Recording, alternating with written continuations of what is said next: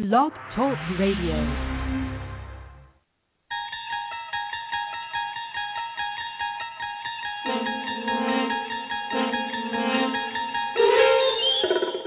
Join us as we travel into the inner workings of John Chaney's mind. Beyond midcourt is another dimension, a dimension of pressure, a dimension of coverage, a dimension of mind. You're moving into a land, two slow-footed white guys, incapable of playing man-to-man, of help-side defense and active hand. You've just crossed half-court into the matchup zone.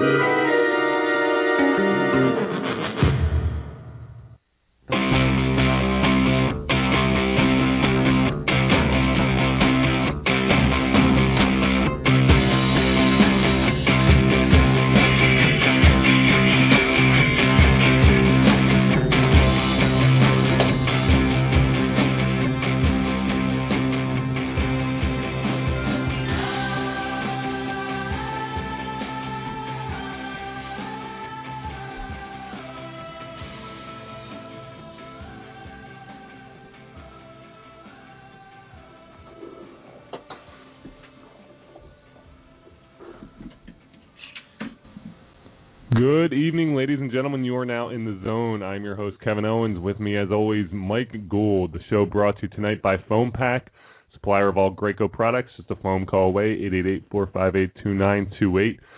The first hour of the broadcast brought to you by Advocare South Jersey Orthopedic Associates, 856-424-8866.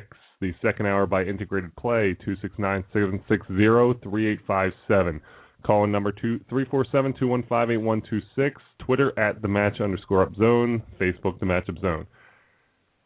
We'll go over those call-offs later. Welcome to the show tonight. We are flying solo back from vacation. Both of us tan. As if you heard last week, it wasn't good. I tried to be a hero, Mike, and I tried to do the show from Vermont. We had no cell phone service, like none. All we had was Wi-Fi, and the Wi-Fi was not good. So I'm sitting there on the lake with the Wi-Fi, and I have my headphones. I'm like, oh, this is awesome. I'm going to go, get everything going, finally get the show up and running. It took a while because the Wi-Fi was slow, and all I get about 4 tweets immediately saying, I can't hear what you're saying. So I'm like, you know what? Scrap this. I had a magic hat number 9. I was like, you know what? This is ridiculous. I was like, this is not happening. So I just said, okay, I'm done. I'm done for the night. Did you go to Ben & Jerry's when you were in Vermont? I didn't. That was in Burlington. We were staying up by Canada. Oh, okay. So I did not make it there. Yeah, I was in Vermont once. My cousin lived in Vermont, and I just remember it took so long to get wherever we were going. Yeah. There was no there's no straightaway. Around here, if you need to go to get milk or something, just hit the Wawa or 7-Eleven that's 2 minutes away. Yeah. There, it's everything seems like it's 45 minutes away. It is. And the one thing, there's no direct. I mean, it's so mountainous. There's no direct road. The highways. There's about jammed with broken. Yeah. There's 2 highways that shoot through Vermont. Everything else is just winding roads that wind through the mountains. Yep. So you can't go, if you're looking at a map and you're just like, okay, I have to get here, it shouldn't take that long. You're winding around. You're going roundabout every time. The map says we're 4 inches away. I don't know. I don't understand. A lot longer. Why is it telling me it's going to take me 48 minutes? Yeah, so we're back from a week hiatus. We leave people wanting more. Where's the matchup zone this week? You don't want to give them too much of a good thing. Exactly. It's not good. So we figure we'll give the fan base a week off, and I think they needed that. I think they needed it too. Yeah, sometimes I think we needed it, and apparently the interns needed another week off because as we look across the glass here, we are solo again. You know what? And here's the thing. And Mike and I talked about this. We were very frustrated because suddenly they just stopped showing up, and it's almost like you kind of gave them too much. With a dog, if you let the dog roam the house and it thinks it's in charge. Well, we gave them too much too soon. We said, here, you guys can come on the radio, you can come on the show and discuss things and be part of the discussion, and it will be great. But what happens is they end up The old give thinking they think they're too good for the show, and suddenly they stop showing up. And tonight, Kev, we were particularly mad early because we had a big show lined up with Ray Didinger and Doug Collins. Well, unfortunately, what you guys have to understand is Kevin and I get these guests, and we're calling people and trying, using our connections to get these guests. And a lot of times it's hard because obviously we're not a big time radio show right now, so it's hard for us to get a lot of guests. So fortunately enough, we do have a lot of connections, and we don't have someone like a producer calling and trying to track people down. We're doing it ourselves. We don't even have we don't even have a producer for tonight. Right. The board is solo. And that's why we were mad, because these guys were supposed to call on. Well, unfortunately, Ray Dinger is coming on next week, and Doug Collins is probably coming on next week. Ray, we had to go through a PR rep for Ray, and the PR rep, Ray said he was fine with it. Yeah. We emailed him. He was back right away. Ray said he's fine with it. Had to go through a PR rep, and she never got back to us. So Ray said everything kind of has to go through her. He said he's more than happy to do it. So he's going to talk to her. He'll be on next week to talk about the Eagles training camp. And that'll be good because the Eagles training camp will be a couple of days in by then. We'll get his insight. And Doug Collins, it fell through with him tonight. So hopefully he'll be on next week. So we apologize for a little bit of the false advertising. Believe me, we don't do it on purpose. We don't say, let's try to fool the fans. Exactly. We really thought they were coming on tonight. But here's the thing. Like, when we mention a guest coming on. Did we mention tonight? No, but we mentioned Sam Jones a week before he came on, and then the whole golf thing, but we got him on. Yep. So I think our credibility is there. I think people have to look at that and say, you know what, they did get Sam Jones. Paul Rodeo never came on though. We're still waiting for it. 2 weeks in a row, Sandy Gustin coach Paul Rodeo said he was coming on. He kind of big timed us. He did big time us a little bit, but what? That's the thing. Then you get Sam Jones on, and it's like, who's big timing who? Right. Well, still him big timing us. He really did. He got the best of us. He really did. But you know what? When the matchup zone, when it explodes, and we really hit it big time, Paul Rodeo will not be on the guest list. Yeah, and we're not gonna figure out what's going on down in St. Augustine Prep either. It's gonna be all. That's right. We'll pick every school but them. We hold grudges.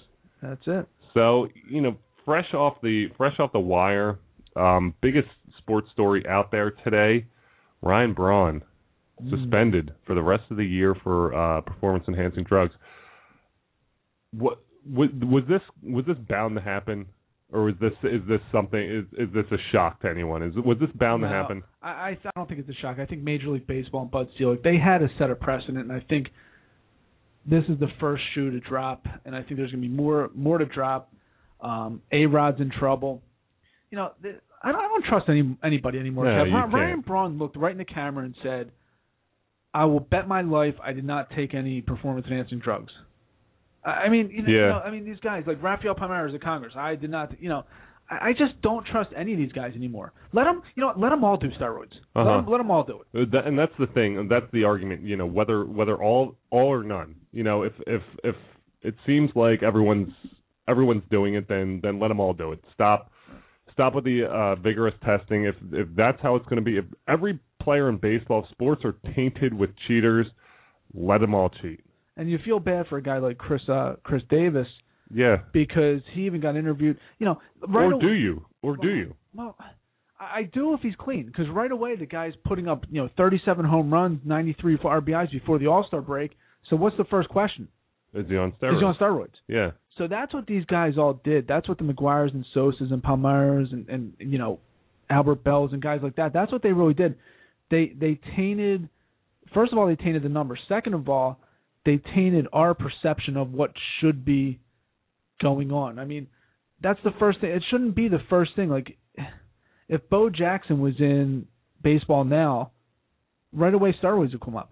I mean, you can't be a great athlete anymore without the hint of steroids coming up. And I think and like Chris Davis says, he said it sucks. He said it sucks for him because he's not on steroids, so he says. Yeah. I mean, I can't believe anybody anymore. Exactly. But if he's not on steroids, I feel bad for him because here's a guy who will be lumped in with, he's putting up huge numbers, but guess what? There's always that suspicion in the back of everybody's minds that he might be on steroids. Mm-hmm. And the NBA, the testing they say is going to start getting a little more rigorous. Who knows? I mean, some of these guys who are jacked up could end up being the guys that are made examples of in the NBA. Braun, and the one thing that just like Davis, the one thing about Ryan Braun was he had that baby face. It was like he was the kind of guy that you liked rooting for, like a Davis. Like you like rooting for him because he seems like he has all his eggs and ducks in a row. And he turns around and stabs you in the back. Yeah. And that's the worst part about it. Some guys are villains, like A-Rod is a villain pretty much from the start. Let me ask you this, Kev. How would we feel, or how would you feel, if it came out tomorrow that Ryan Howard was on steroids? Now again, I'm speculating. This, obviously, this is just speculating. Now, I'm not even speculating. This is just a hypothetical situation. Uh-huh. Well, I mean, Ryan Braun won the MVP. I mean, I mean, that now has to be tainted. Yeah, it is. Because look at his numbers since all this nonsense has happened. It's slid unbelievably. And you look at a guy like Jimmy Rollins. Jimmy Rollins won the MVP of the year. Ryan Howard wins the MVP. What if a guy like Chase Utley it comes out that he was doing steroids? I mean, it's just you don't know how far it goes, and you don't know who's next on the chopping block, and it could be a hero, it could be someone you really look up to. But then we've talked about before, is it almost becoming like everyone's doing it? So I don't think it's a big deal anymore. I mean, that's when the McGuire and Sosa got caught, Palmyra, those guys, because that was the first of it, and everybody's like, "Oh man, steroids." But now it doesn't even. You don't even blink twice. I mean, A-Rod got tested positive, so I'm waiting for Pujols. He looks like a guy who could be jacked up a little bit. Next on the list. I don't know. I just don't know who. You just don't know who to trust anymore. And in the NFL too, Von Miller goes out, one of the best defensive players, and another guy that kind of came out of nowhere suddenly is a phenomenal season, signing big contracts. But that's the thing with was that Yu Darvish firing a ball at Suzuki? No, it's not Suzuki. It was Brett Gardner, I think. Oh, okay. Little bow tie. Yeah. Never hurt anybody. But it's the same thing we've talked about with steroids before. If everyone's doing it, if everyone is on steroids, what then become the consequences? How do you clean up when a system that is obviously broken, when every single person, if they find out that more and more people are on steroids, how do you clean up the system? Yeah, that's a good question. Well, you would think after everything happened in '98 with Sosa and McGuire and all these guys getting suspended and the Mitchell report and all this stuff, you would think guys would be like, you know what, I don't want to be associated with that. I think guys don't care. I just think guys blatantly don't care. I think they'd rather put up 50 home runs, 130 RBIs, and then be linked to stars. I don't think they can. I mean, you can't care. You can't. You're just blatantly doing it after this whole Mitchell report came out. I have to just believe guys don't care anymore. Well, they want to make more money. Exactly. The way to make more money is hit more home runs. And that's the thing. You look at a guy like Von Miller. Comes out in obscurity and signs a huge contract. Now he's making tons and tons of money. Same thing with Braun. Some of these guys they just start and they're making a ton of money based on their steroid performance, and then they get off it. And it's like, okay, I'm done with it. But what happens now? Now it's like, can you sleep at night in your billions and billions of dollars? Well, that's just it. I think guys are trading in their reputation for money. Integrity for money. Yep. It's true. And that. Does that become an issue? I mean, but is that, for a fan watching sports, that's obviously a huge issue, but you have to look at the business side of things. With a business where you're making millions and millions of dollars, there's guys who are going to cut people out in the business world. I mean, you hear it all the time. People cut this guy out of the business, cut him off the board of directors, and it's just like killing dead weight or losing dead weight. Yeah. What then becomes the issue? I mean, it happens all the time in the business world. So if you're looking at sports as a business, or if you're looking at it as a fan, I think that's really what it comes down to. Yeah, I mean, I kind of look back when the Phillies won the World Series in 2008. If it comes out now that Howard and Rollins and Utley were on steroids, I mean, do we really care now? I mean, we got our World Series. Yeah. I think it hurts. I think I care only because other people would care. I think other people would badmouth the city And I think is it like kind of when the Patriots won the Super Bowls, but exactly. it looked like they were the whole Spygate thing was going on. I guess. So I don't know. Yeah, I heard something interesting too, Kev, earlier in the week. I was listening to another radio station, and the host said that, and I was kind of not listening intently, but I was kind of just had one ear on the radio, and then I heard him say that, and I didn't know I heard it until he repeated it. I said, no, there's no way he could have said that. He said that Derek Jeter barely breaks the top 10 of Yankees of all time. And I'm going, man, this guy's crazy. And then I started thinking a little bit. And I came home and I'm just kind of putting some things together in my head. And he's really probably closer to 10 than 1. Yeah. You got to figure, like, nobody's, and I talked to my neighbor, who's a huge Yankees fan. I just saw him, yeah. You just saw him, yeah. And I was talking to him, and he's right. Nobody's going ahead of Ruth, Gehrig, DiMaggio, and Mantle. No. So that's 4 right there. Then he said, Yogi Berra won 3 MVPs as a catcher. Like, that's unheard of. Yeah. Then he said Mariano Rivera probably goes on the list before Jeter. I think so. Really? I don't think so. And I've talked to a couple of people who said that they think Mariano does go on. I just can't give it to a guy who pitches 1 inning maybe every 3. Yeah, but if you're the best at that specific, if there's a facet of the game that you are the best of all time at, credit has to go where credit has to be given where credit's due. It does. I mean, well, let me ask you. Ozzie Smith's the best defensive shortstop of all time. Is he the best shortstop of all time? Probably not. I mean, no. Guys like Jeter. I mean, Jeter's obviously better than Ozzie Smith. So I don't know. I just can't. Yeah, but he's only Yankee with 3,000 hits. To be a shortstop, you have to excel at both aspects of the game.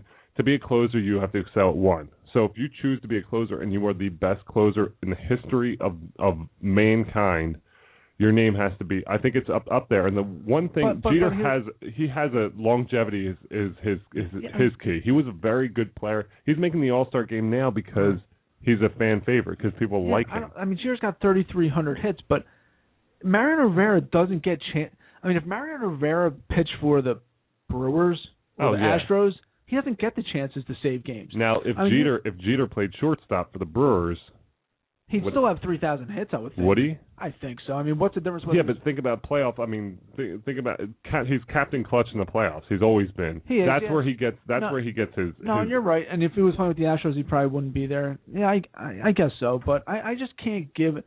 I have to give it to an everyday player over a guy who pitches one inning. Yeah, and I can see that. That's just me. I mean, and look, if it comes out and if some Yankee historian puts Rivera 6 or Rivera 5 and Jeter 6, I mean, I'm fine with that. But I guess you got guys like Whitey Ford too, and all the old timers there. But I don't know. I just think Jeter is the only Yankee with 3,000 hits. With all those great Yankees. Yeah. And the same thing, I mean, longevity plays a key. I think, look at a guy like Luke Gehrig, could have played for another 10 years, cut short, obviously, his life and his career. Luke Gehrig's disease, how do you not see that coming? We're going to hell. So, you never know what would happen. Mickey Mantle, obviously, was a drunk. And with his knees, too. And his knees. My neighbor said, now again, we're a little bit younger, but my neighbor, obviously we didn't see Mickey Mantle play, but my neighbor said he was putting up Miguel Cabrera numbers, like, in his prime, or like in his heyday. Like, he was batting .350 with 45 home runs, but he said he held on a little bit too long with the knees and things like that. And that's another thing, you look at, we always compare the past to the present. We've done it with basketball. Now you think about it with baseball. In order to have that longevity, you have to have the proper nutrition. You have to have the proper trainers and things like that. These guys didn't have those. So you think if they extended their careers of like you said, heyday batting like Mickey Mantle had, it would have been a different story. Jeter had those opportunities and things in front of him, and now... Yeah, but like you look at all these guys, the old-timers, like guys like Pete Rose, Pete Rose, I guess, is an old-timer now, Willie Mays, Hank Aaron, these guys played 20-plus seasons. You never hear guys playing really 20-plus seasons anymore. So why weren't these guys... Like, we have all the the top training equipment. We have trainers. Everything's specialized now. Nutrition. Mm-hmm. Why were these guys not really breaking down and able to play 20 years? I think, Kev, that these guys, the human body, I think these guys are getting so strong and so big that something has to give at some point. Like, you can only go, your body is only meant to take so much. Like, if your legs get so big, like, can your knees handle it? Like, yeah. You know what I mean? Like, if you're running so fast or you're so strong and powerful hitting the ground, can your knees take it? Well, when I was in the D League, the first year I played, I was probably playing at about 240, and my coach came up to me and was like, next year, with training camp and stuff, you have to get bigger. Your goal is to get a lot bigger. You need to get stronger to really have a chance to make the NBA. So I put an incredible workout program in. I also ate everything under the sun. PJ's Wings got me through a lot of lonely nights. Hot and honey.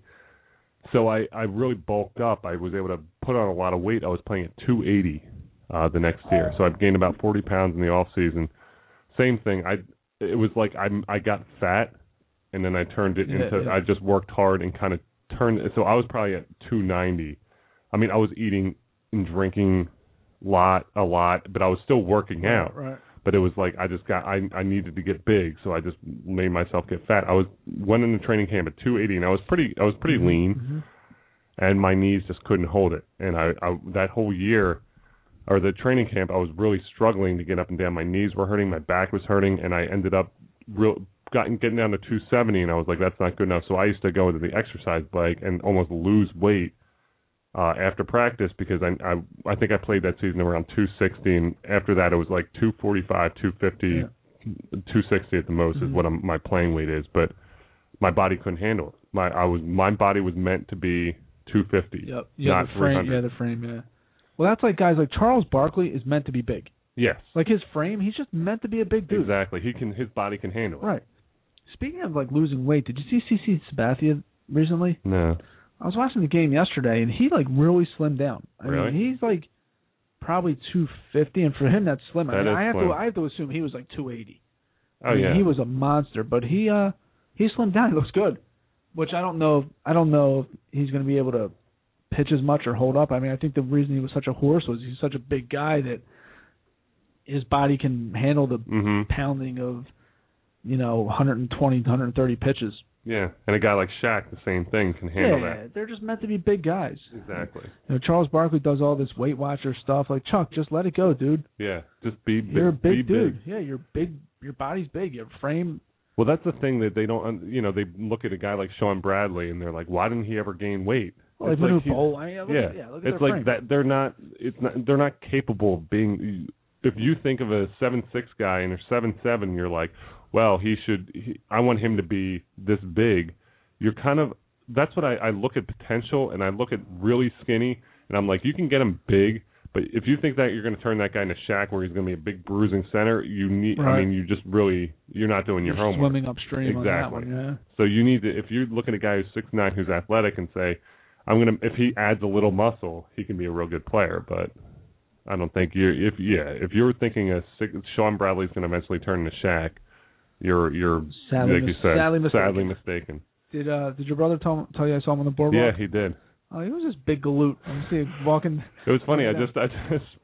My sister actually told me today. I went over and they had watched our dog, so I went over and stopped over and gave them a little something for their troubles, and they said they saw you on the boardwalk walking. And it's funny because we're down with my wife's parents for the week, and obviously we have our daughter, and Rachel and I, we were meeting some people at Manco and Manco's, it is now, I guess, and Rachel's parents had Riley. There was a Santa on the boardwalk, so we went ahead. So Rachel's pushing the stroller with no baby in it, and I'm walking alongside of her. We see some people like, are you forgetting something? It's just funny. We're walking a stroller with no baby, but by the way, Manco and Manco, Kev, you can't get near the place. It's packed. It's just ridiculous. Like, you can't. The wait is just outrageous, and they just keep packing them into this place. And the prices. And it's so hot. It's so sweaty. And they get you at every angle. I mean, you go in there, There's no bathroom, by the way. No. And I think it's a law that every restaurant that has a dine-in area, I feel like has to have a bathroom. They don't. And then there's a sign on the wall that says no outside beverages, including bottled water. I mean, they just have you from every angle. A slice of broccoli is $4. Probably costs them 30 cents to make. Really? It's just ridiculous. Like it was us five. Well, it was four and my daughter, who's 2.5, who eats a half a slice of pizza, if that. $48. That's just. It was $40 plus tip. It's like you. Well, that. Here's the thing. I mean, we talked about money before. We talked about it with professional athletics. When a business is good and they start making money, they'll jack up the prices because then they want to make. It's like you almost get greedy, but the consumer is not going to say, you know what, I'm going to pull back. I'm going to go somewhere else. Your prices are too high. It's like it almost becomes a tradition because I know Mac and Manco's or Manco and Manco now. Mm-hmm. It's like a tradition. People go there every year when they're down the shore. They'll go there and eat, and it's like you have 3, 4, 5 million people doing the same thing. Right. By the way, it's pretty funny. They now have a Chickies and Pete's on the Ocean City Boardwalk. Do they really? They have a Chickies and Pete's, yeah. So it's so funny. We're there, and we're in line, and a guy ahead of us gets crab fries. Now, Kev, you have to picture this. He gets like the tub of crab fries. He pays for them. He gets them. He takes 3 steps away from the counter, and there's 50 seagulls over this guy's head chasing him. He was walking with his hand over the cup, like the seagulls. Good luck. So my father-in-law gets up to the counter and goes, "Can I get a large crab fries? Hold the seagulls." I thought it was hysterical. I mean, they didn't find it that funny, and I don't know if the girl even understood it, but I thought it was pretty funny. It was large crab fries, hold the seagulls. God, the Chickies and Pete's, they're starting to take over. Oh, God. When's there going to be a PJ's in the boardwalk? Seems like I feel like with the Chickies and Pete's, the PJ's... They're similar, but here's the thing that got them is the wing bowl, they started using PJ's wings for a wing bowl, and it's yeah, but the crab fries are better at Chickies and Pete's. Oh, yeah, absolutely. And the food overall is better at Chickies and Pete's. Mm-hmm. The food's not that... I mean, other than the wings, yeah. I mean... The burgers are okay. It's funny. I'm driving by the other day and it says, vote PJ's for the best burger. No. Yeah, pass. Right. I mean, their food's okay, but... Champs has real good burgers. You ever eaten a Champs burger? You know what's funny, Kev? I haven't been at Champs. Honestly, I haven't been at Champs since I mean, they used to have... I don't know if... They used to have... I've won probably $2,500 in Champs. Ever tell you this? How? No. It's funny. We used to go there, and God, probably when I was 23. I'm 37 now. This had to be when I was about 23. Yeah. 24 maybe. We're going there, and we walk in one night, and there's do you know a guy named Jim Henry? Played at Eustis. Might be around your age, maybe a little bit older. Actually, I'm sorry. I think he's older than me. I'm sorry. Okay. Anyway, in the back, and again, I haven't been there in a while, but they have all those TV, like the big, huge TV with all the different screens on it. And there was a basketball hoop sitting next to it, and there was a line. So we walk in, and we have a guy with a microphone, and he's going, all right, who's up? Blah, blah. So it was $100. You would win 100. The way it worked was there were rounds, and you'd have to make you would compete against everybody, just like you were shooting to get into a game. 6 people, you make it, you go to the back, you miss it, you're out. So you're just shooting, until you're the last one standing. So after that, after all the rounds, if you win all the rounds, I think there was 3 or 4. If you win all the rounds, you would be up then and have to make 7 in a row for the money. So it was $100 a week, and then no one won. It went up, just kept going up. So 1 week, so the first week I go, it's up to $1,000. I win the money. I win $1,000. Literally, the guy walks over $1,000. So now I'm like, this isn't a bad gig, So now I'm going back, and I won a couple times. The biggest one I won was maybe not $2,500, but probably close to $2,000. Wow. It would just be like $100. I won $400 maybe. And it'll be the same guys every week. This guy Jim Henry was always there. But there's pressure. Let me tell you something, Kev. You're shooting indoors. People, watching. I mean, it was I felt like a lot of pressure on you. But $1,000 off the bat. First night, $1,000. It was That's not bad. Again, I'm 23 years old. It was like I just hit the lottery for $1 million. Yeah, 23 years old for $1,000. Yeah, it's like I just hit the lottery. But of course, I paid for the whole thing, the food. You walk out of there with with a ton of us. Well, that's the thing. You go to AC, you go to the casinos, and you win big. It's like then you're paying for the bar for 10 people. It's all of your friends. You're all going out drinking. It's better to lose. Exactly. My one friend won. He hit 35 to 1. Yeah, roulette. He put $100. Yep. He had $100, and he was sitting there, and he was looking around. And he's like, I'm just going to put it on a number. I'm like, you're crazy. I mean, he had won probably like 1,000 earlier in the night. That's it. He took 100. He's like, I'm feeling lucky. And he's like, what number do I put it on? And I said, 25. That's my jersey number. Yep. Put it on 25 and it hit. And he won like $3,500. Yep. Well, that, like you said, the biggest. I mean, he gave me like a few hundred for picking the number. Yep. Biggest mistake he ever made. That's how I really got addicted. When I was addicted to casinos about 10 years ago, I'm there and I had 25-hour chip left, and I'm like, same thing. I put on 23, it hits. So $875. Wow. Right there. Boom. I'm like, this isn't a bad gig. No. But you know what? I mean, if you go all the time, like I have a buddy who goes all the time. You're always in the red. You always lose. Like if you go once every 6 months, like you can win. But if you're going 2-3 times a week, and he's like, oh, Mike, but they give me comps, they give me rooms. No kidding, Joe, because they want you to come back because you're there all the time, and they know in the long run you're losing. You're losing. Exactly. I sat down next to a guy at the blackjack table. I watched a guy become a millionaire. Really? Yeah, he sat down as a billionaire. Sorry. Dun dun dun. And that concludes tonight's show. And tonight's show was just brought to a screeching halt thanks to Mike Gould's bad jokes. So lots going on. Now here's the other story that I heard that was quite shocking. I want to talk a little bit about this. We've talked about Jason Collins obviously before. Where did you get that? Okay, so I'm sitting here about to go into the next. This is so cheaply made. It's so white. It's unbelievable, right? So I'm about to go into the whole next story, and I just see Mike reach over. We have a bunch of bobbleheads in the front of our studio. When I came into the studio tonight, and I didn't notice it. I forgot it was there. He pulled it up. It's the Empire Carpet guy with the mustache, and it's a little bobblehead. It's so cheaply made. It's so light. It's so light. It's funny. A guy I know, he just got his carpets done. I said, dude, did they give you the bobblehead? He's like, yeah. I was like, can I have it? He's like, I don't care. Wait, they give you a bobblehead if you get your carpets cleaned? No, they give you I got one, Kev. When I was in my basement, they came and just give you estimates, and they give you a bobblehead every time. For doing an estimate? Yeah, just they've come to my house and done an estimate. I didn't get a bobblehead. Oh, no bobblehead? No bobblehead. No, that's their thing. They give you a bobblehead. I feel cheap. slighted. It's so cheap. I would imagine it is cheap. It's like if you're giving away bobbleheads for estimates, people are just going to be like, "Oh, come do an estimate." I just want that bobblehead. The bobblehead. Oh, that's cheap and horrible. God, I wish I didn't see that. All right, so getting to the story. So getting to the story, we talked about Jason Collins coming out of the closet, obviously being the first pro athlete or being the first NBA player that's gay.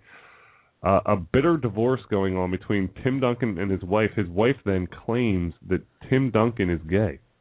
That's the rumor, that his wife is saying in court documents that Tim Duncan is gay. Now, here's my thing. I don't believe it. I think it's getting nasty. I think she's saying things because here's the thing. If he was gay... If she was gay, why wouldn't she blackmail him? And here's the thing. If he was gay and he said... There's two ways to look at it. She becomes his beard and says, you know what, I'm just going to pretend like I'm your wife. You can go and do whatever with guys, and I'm going to just be here living a dream life and things like that. So, okay, that's fine. So now they go through a divorce. Why would she suddenly be like, okay, why would you even get divorced? Like, what's the need for a divorce if you're living this life? Thing number two, they get married. Like, it's not, like, he wouldn't marry someone if he's gay. So I don't.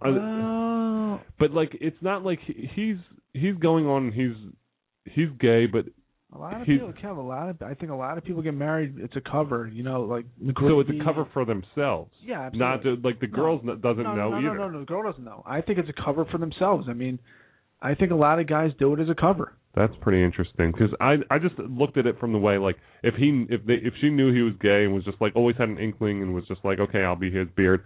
Why would you then what the hell then? Why would you even bother getting a divorce? Like, what's the issue then? If you're living this life and he's doing his thing and you're doing your thing, and you're making millions of dollars living in paradise, What's the issue? Hell hath no fury like a woman scorned. It's just. I mean, that's pretty. I just sick. don't. I mean, It's one thing to have some shouting words out the door, but to attack, if it's not true, to attack a guy's sexuality and to kind of just ruin his whole reputation because of that. I mean, that's not right. No. But you know what, Kev? I mean, would I put it past someone? No.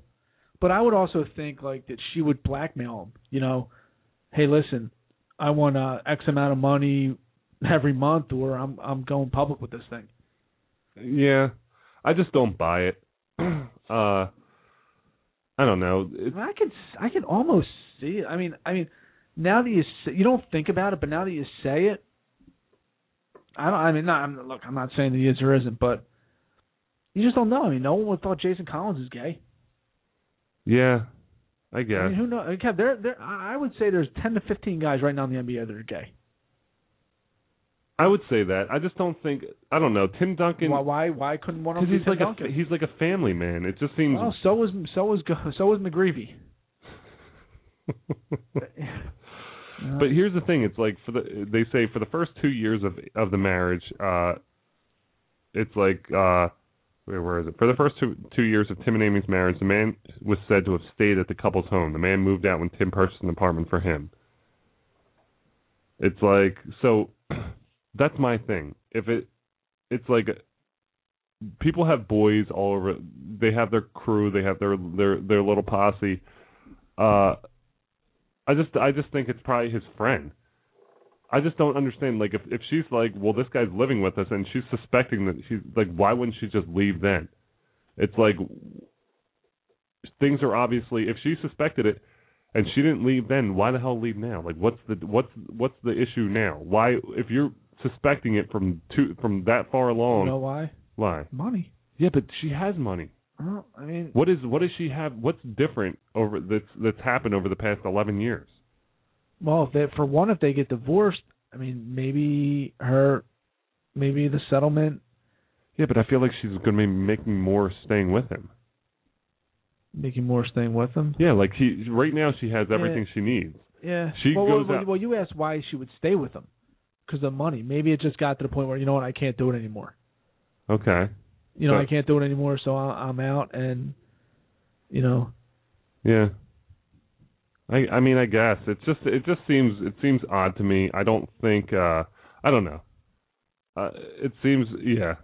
I mean, Michael Jordan's wife got a hell of a settlement. I mean, the guy's still doing the Hanes underwear commercials. Yeah. I mean, how much did she get in that settlement for him to have to keep doing those hideous commercials? Yeah, that's true. She's probably still getting a chunk of that too. Oh, absolutely. Child care. That's crazy. I don't know. If this story's not true, it's gonna be a.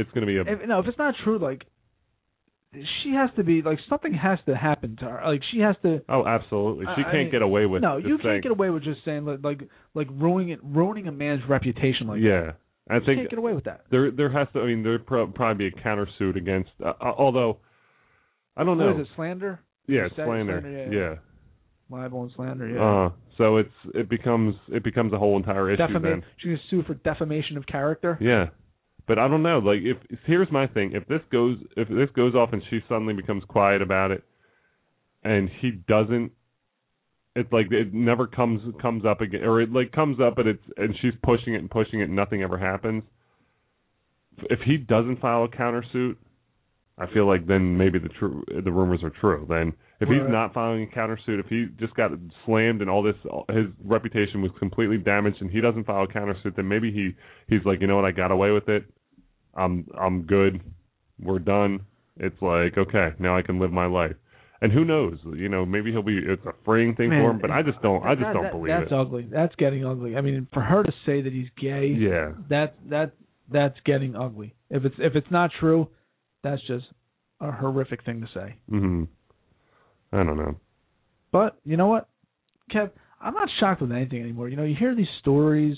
The whole thing with the Trayvon Martin thing and the Zimmerman. I mean, I'm so tired of hearing about that thing, and I don't know. I'm just not. Nothing shocks me anymore. Well, here's what the source said.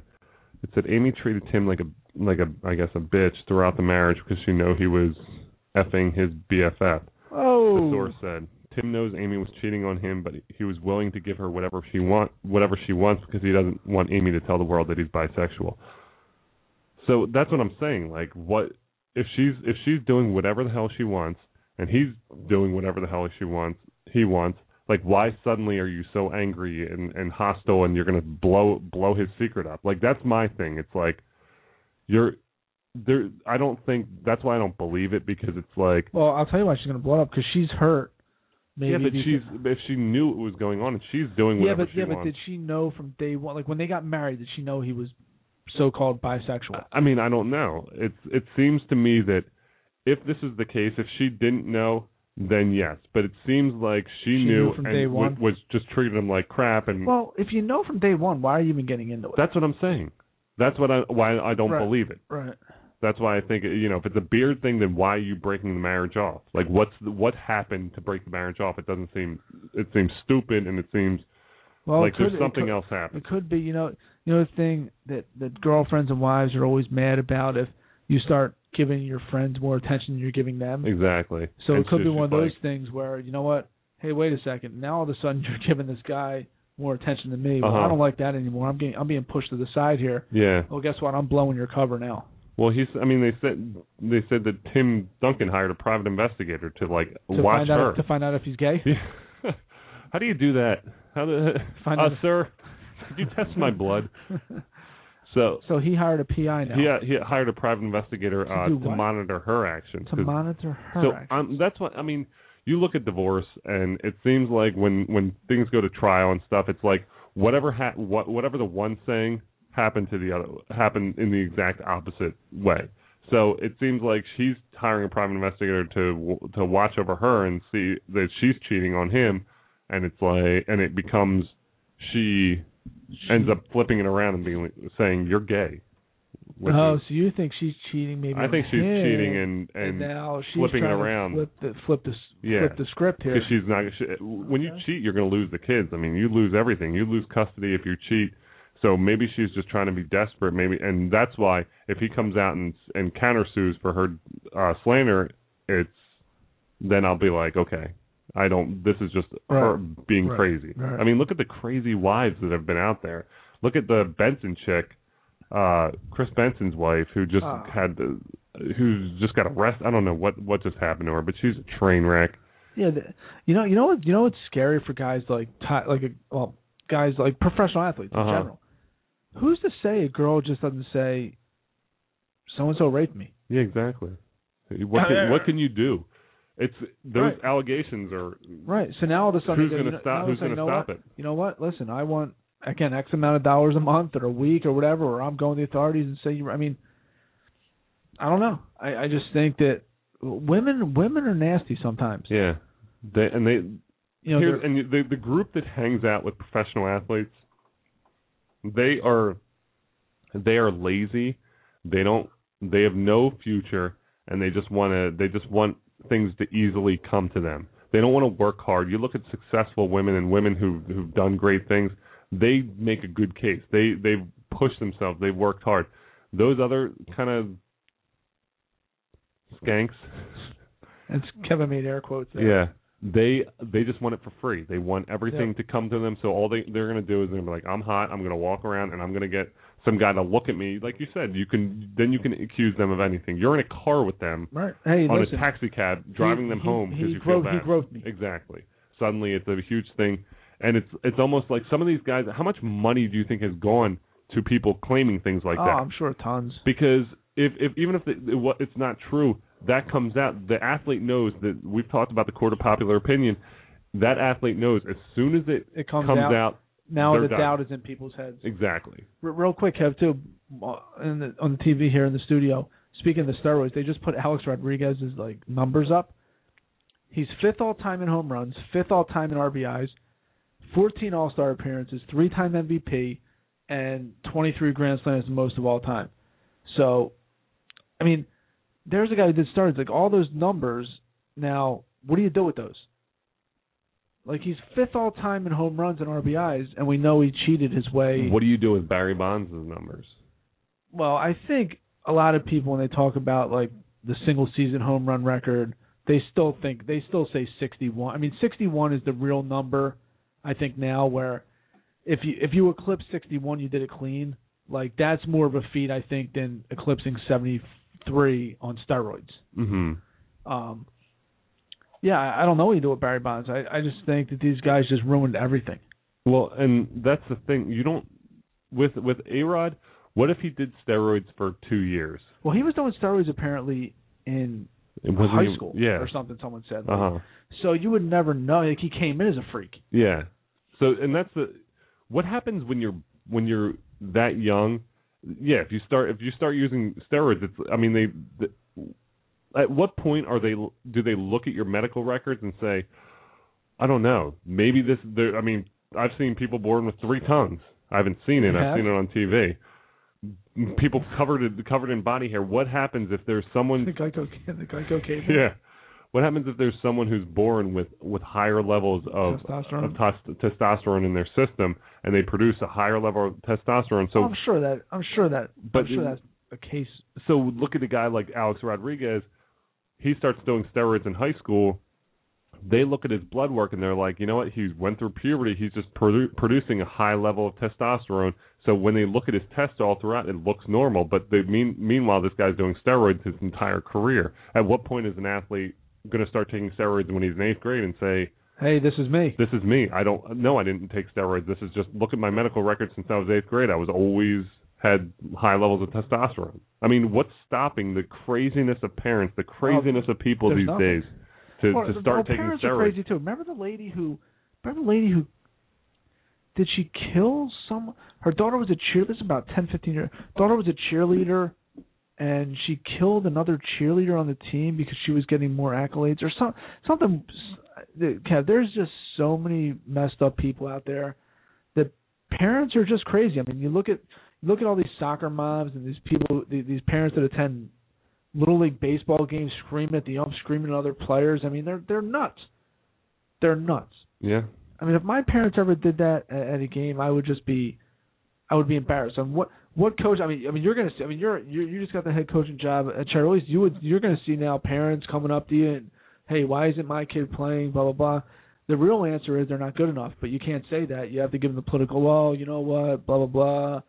You have to work harder, this and that. When the real answer is, she's not good enough. She's not good enough. She's not good enough. But you can't say that. So, parents, it's just, look, everybody wants the best for their kid, but you have to be realistic too. Well, you look at the professional sports and even college sports as a business, because and we've talked about this.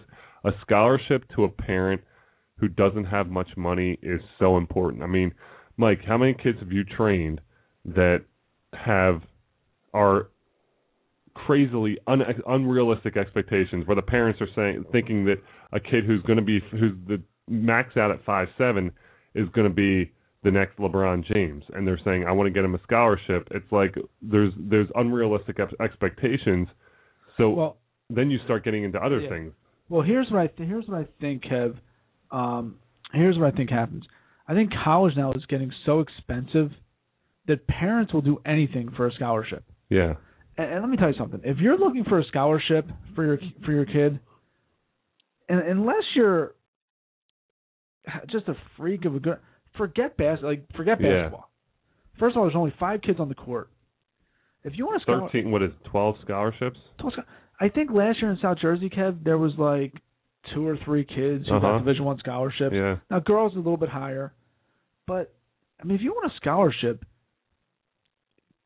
do crew. They're giving crew scholarships away like they're giving out free candy, flapjacks. Well, that's good, and that's the thing. When you're building a program like crew, go to lacrosse. Do lacrosse. Yeah. I mean, do football. There's 25 kids. Baseball. There's 9 kids on.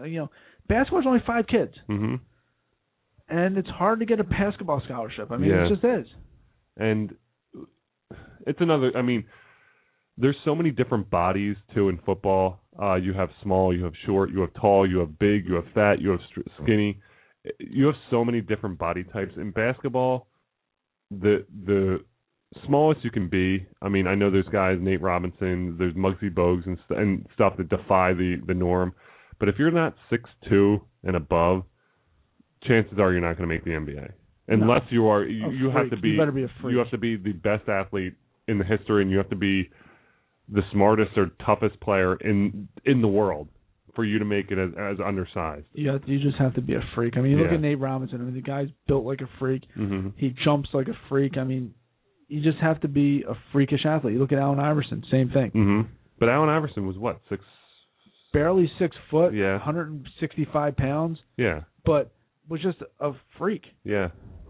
And he goes down as one of the top players in NBA history. Yeah. So you know it's an argument. I don't know. It's just people are just need to rethink their expectations Sports on their kids. Sports are getting so competitive though now with these, especially with the travel basketball and these towns. Yeah. Whose dad's coaching the team because he wants his kid to play? Uh-huh. Whose dad's coaching the team because he knows that another kid playing his son's position is better, Uh-huh. but he's coaching the team because now he can say, "Well, I have control now. My kid's playing." It's just ridiculous. I mean, I even feel like when I was growing, I'm not that old, I'm 37. I feel like when I was growing up, I feel like things weren't like that. I feel like parents stayed out of it a little more. They did. They didn't care. They didn't care. I mean, we went to whatever league we played in. If we weren't good enough, you didn't play, and the parents didn't say anything. Look at me, for example. I mean, obviously, Jeff and I grew very tall, but my dad was a pitcher in college. Mm-hmm. My grandfather was who he was. Mm-hmm. So we're a baseball family. So when we came up and we weren't, and I'm in Little League, obviously I was tall, but I'm at Little League and I was not that good. Mm-hmm. And it's like, my dad wasn't just like, oh, we have to go the hit doctor, we have to go to. He's just like, you know what, I accept. I was sitting there swimming for most of the time. He's like, hey, be a good swimmer, be the best swimmer. I almost quit basketball to focus on soccer, on swimming. And my dad was like, you might regret it, but it's up to you. But my dad, he wanted the best for me. He would want me to be out there practicing. He said, if there's something you can be good at, be good at it, but do it on your own. Go out and practice. Go over to the courts and play. Well, it was never like, okay, I'm going to go talk to the coach. I'm going to do this. It's like, no. He said, you want it, you go get it. Well, that's the thing nowadays too. Is everything is so. You have trainers. You have leagues. You have this. You go by the courts, no one's ever playing. No one's when playing. we were growing up, I mean, God, St. Rose, and you go there's 25 guys. Exactly. Kids don't play pickup anymore, and I think that's where that hurts. It hurts people. It hurts kids being tougher, and they don't understand the game. They don't understand the game. They also don't understand the fact that if you lose, you sit out. Yeah. That's half the reason we were playing so hard. You don't want to sit out. You realize if you lose, you're sitting out 3 games. And kids don't understand anymore. I don't understand how many times we will play 2-on-2 with kids. And, the general rule is when you're playing 2-on-2, you pass the ball in. They just start dribbling the ball and shooting it. They never play pickup or anything. I mean, I don't know. It's frustrating. And it is. As a coach, you see it because a lot of kids, they don't know. You look at some of these players and you're like, he has no idea how to play. He doesn't know where to go on the floor. He doesn't know how to get himself open because all he wants to do is go one-on-one. And he's a great one-on-one player, but he doesn't know how to play. So he's not going to be a Division I player. But all mommy sees is he can make an open shot. Yeah, he had 20 points in AAU. She doesn't understand that he doesn't know how to move without the ball. He doesn't know how to make a correct pass. He doesn't know how to play the game. He doesn't know how to get you an open shot. All he can do. That's all parents see is, he can make an open 3-pointer. And they just don't. Great. Yeah, so can almost every high school guard. Exactly. It's limited expectations are huge, but it's not going to change. Like you said, everything's getting so competitive that it's so cutthroat early that it's never going to change. I just looked over at your lanyard, your Takara Kobayashi. Did you see what he did this week? No. Kobayashi? I follow him on Facebook too, and I haven't been on Facebook. He drank a gallon of milk. Guess how long? How long? What would you think it would take drink a gallon of milk? He probably did in 13 seconds. He drank a gallon of milk in 20 seconds. Hold on. You know what's funny? He's texting you now? No, I was at a Blogs with Balls, and did I have my iPhone or was it my other? I think it was my other phone. It might be. I went up to New York City with Kobayashi, and we did Blogs with Balls, and it was this whole big ordeal, big thing, and I don't think I have it on here. And he drank a gallon of milk in about 20 seconds. He drank a gallon of milk in 20 seconds. Oh, here it is. Hold on. Hold the phone. Hold the phone. Hold on. Kev's frantically looking through his phone right now. He's got his giant fingers wrapped around the iPhone. Oh, I hear it. He's drinking right now. Is it the milk? Yeah, he drank a gallon of milk. 20 seconds. How long was this video? I can't drink one of my daughter's sippy cups in 20 seconds. Like one of those juice boxes. Hold on. This had to be less. Here, take a look at the video. Here, count it down. Hold on. As soon as the video starts is when he started. Hold on a second. Let me count it down. Ready? Get the timer. Tell me when. Hold on a second. Do you want to do the Reese's Challenge again this week? No. All right. Ready? Ready? Go. Tell me when to stop. He's still going. There's a guy going against him. It was in front of all the blogs with balls. I mean, you should see. Everyone has a cell phone out right now because it's all bloggers. Done.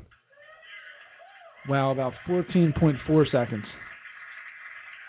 Well, I just saw it on ESPN the other day. They did it in 20 seconds. 14 seconds, a gallon of milk. Yeah, that's insane. A gallon of milk. And you've seen him.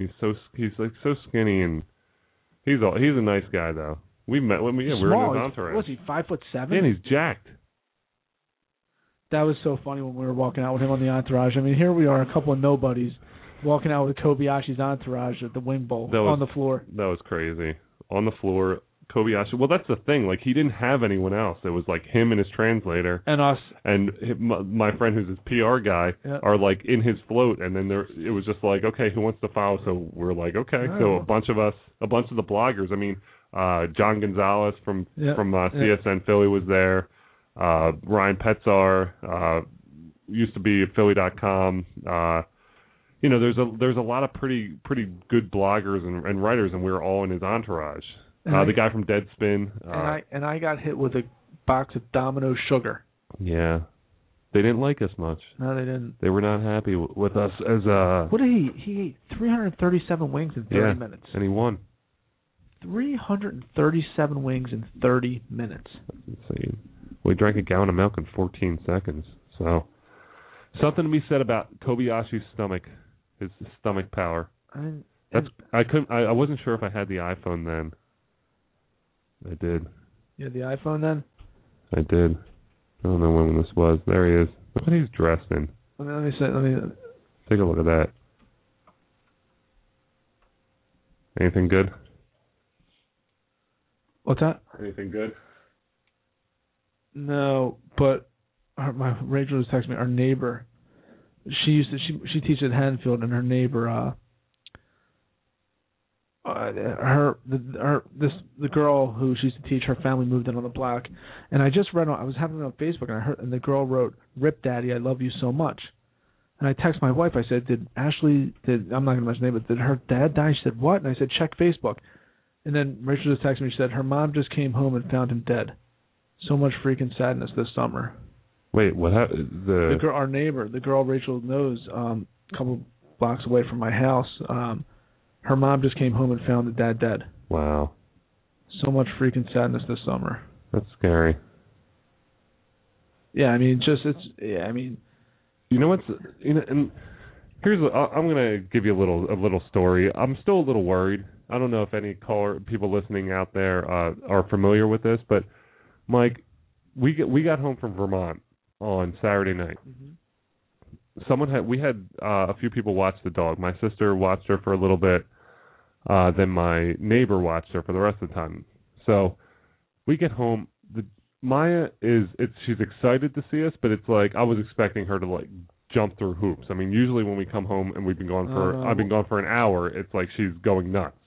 She was excited, but not really like giving it to me. So I was like, what is going on? So we just kind of were like, I think she was pissed at us because we left, so she was sad. So we go through. The next day she was kind of walking funny, and I was like, what is going on with her? So we took her to the neighbor's house who watched her, and her dog was there, and she was back to her old self, sprinting around the backyard. She was so excited. She was happy. We got home it was last night. We get home, she's laying with us down the couch, and then she goes upstairs to bed, which she usually does. And this morning I woke up, and I took her to the park. She was like walking funny again, and like a little more, and she peed and stuff, wouldn't run around the park. Yeah. And I took her back home. She sat down, went back upstairs, jumped in the bed, and I didn't see her for like a few hours. So I finally come back downstairs. Upstairs. I'm like, Maya, let's go. So I was like, let's go to the bathroom. So I was like, pulled her off the bed, and she lands, and it like collapses. I'm like, uh-oh. So I'm worried. So I honestly, I called my one friend, and I was like, can you watch Olivia? Uh-huh. And took Olivia, put her in the car, picked up Maya, put her in the car, dropped Olivia off at my neighbor's house, and took Maya to the doctor. They say she's sitting on one paw, so they think it's like she really hurt one of her joints. Yeah. But they said they twisted it and stuff, and they said she wasn't. It didn't seem broken, but it might have been like really painful. But I don't know. It's like they told me at the end to get her checked out for Lyme disease. When was this? This is this morning. Yeah, well, Marco, my male dog, probably about 3 years ago, maybe. He's the same way, like jumping all over them. You know, they're jumping all over the place. They're nuts. Well, he was on our bed, and I would go to, like, he usually sleeps up on our pillows. So I went to grab him, and as soon as I touched him, he just started crying, like, you know, a cry that, you know, like that, like you're hurting him. Yeah. So I would try to move him again. He would just start crying, and I'm going, that's weird. Like, I don't know what's going on. You don't know. You know, obviously they don't talk. So Rachel said, well, you know what? Let's give it the morning. And in the morning, if he's still acting up, like he would just, and it was actually going on earlier that night. He would go in the kitchen, he would just lay down, and like he would lay in places like in the kitchen where he never lays. Yeah. Just doing weird things. So the next morning, he's kind of doing the same thing. I go tell him crying. We take him to the vet, make a vet appointment, probably like an hour later, and they're like, "What's going on?" I'm like, he's crying, he's barely moving, this and that, and we're really nervous. So the vet gets a hold of him, starts doing all his text. Throwing him around, not crying at all. And he ran out of the vet, and he just basically, after the vet, he was totally fine. So he said maybe he just like, they said, you know, sometimes they're like us, like we tweak our back. Yeah. You know, it hurts the move, you know, if you hurt your back or whatever. He said sometimes they're just like, they're like us, they hurt something, they don't want to move for a while, and then they just feel better. I don't know, so it's weird. It's scary because they don't talk, so you're like, what's going on? Yeah. I've no, so they give me medicine. I gave her the pills. She eats the pills. But they said the one's going to really sedate her because they said don't let her, put her in a small room. So we put her in our living room, which is kind of small, the room with the fireplace in it, and we blocked her, gated her out, and put her food and stuff in there. And she's been in there. Her bed's there. That way she's not up and down the stairs. So I don't know. Sarah gets home and she's like wags her tail but not getting up and stuff and just like looks lethargic. Well, I'd given her the pill and they said it sedates her. Right. So I'm guessing that's why. But the lady said something about Lyme disease, like go get her checked out for Lyme disease. I'm like, well, I'm here. Like why would you check her out? Right. Well, where do we take her? So she's like, you know, go to your regular vet because I took her to the animal hospital. And isn't there a vet right at the corner from your house? Yeah, the Red Bank. Is that where you went? Yeah, Red Bank Veterinary Hospital. So I just drove her up there. So I'm like, now I'm thinking, do I go and get her tested for Lyme disease tomorrow? Like if she's still the same way, but I'm keep on giving her this like anti-inflammatory that's going to stop her pain. So I don't know. I'm really trying to figure out what to do. So if any of you out there in Blog Talk Radio have had a similar situation with Lyme disease, let us know. Call in. The call-in number 347-215-8126. Tonight, the second hour brought to you by Integrated Play. Go see Renee Shaw if you're an athlete transitioning into a career. 269-760-3857. The show tonight is brought to you by Foam Pack, supplier of all Graco products. Just a phone call away, 888-458-2928. Follow us on Twitter at @the_match_upzone, on Facebook, The Matchup Zone, by email, thematchupzone@gmail.com. And speaking of which, Mike, I don't want to jump the gun too much, but judging by the disregard of our interns, I was thinking of throwing a little contest out there. Do we fire them? Do we say, you know what, you guys are done? This is it. You can't just skip episodes. I think that's what they want. They want to be done. Yeah, I don't know. But then that's the thing. Like if they don't want to be here, then just tell us. Just tell it. Then just don't be here. So I feel like we're letting them off the hook if we fire them. It's almost like when you go to jail. I hate the death penalty because I think it's worse if you're actually rot in jail. So I think if we give them the death penalty and just have them leave, that may be what they want. So I think we make them stay. Yeah, but if they're just going to sit there and be miserable and like if they don't want to be here, if they're not, this seemed like they were excited about it and they want all the perks. Like they want the press passes, they want to get on the radio and stuff. They want the accolades that come with it, but they don't want to put in the work. So it's like I think deep down we say that they're going to be like, oh, great, we don't want to be here. They're going to want to be. They want to be here. They want to be here. They just think that they can do what they want. They think they're kind of equals as opposed to interns. So I think if we say, you know what, you guys are done, I think maybe it will light a fire. But the case in point, we need an intern. We need someone here answering phones. We need someone here running the production studio over there. Switchboard, the mixer. We need someone here doing those things. That we can't do. I can't answer. I mean, we all have the same studio in front of us, but a call comes in. I can't just answer a random call. It could be some lunatic sitting there cursing and or Elwood. It's like you never know who's going to call, so you need someone to screen the calls, and I just don't think they're getting it done. So should we? I was thinking of throwing out a little intern contest. Regardless, I think we need someone else. Yeah.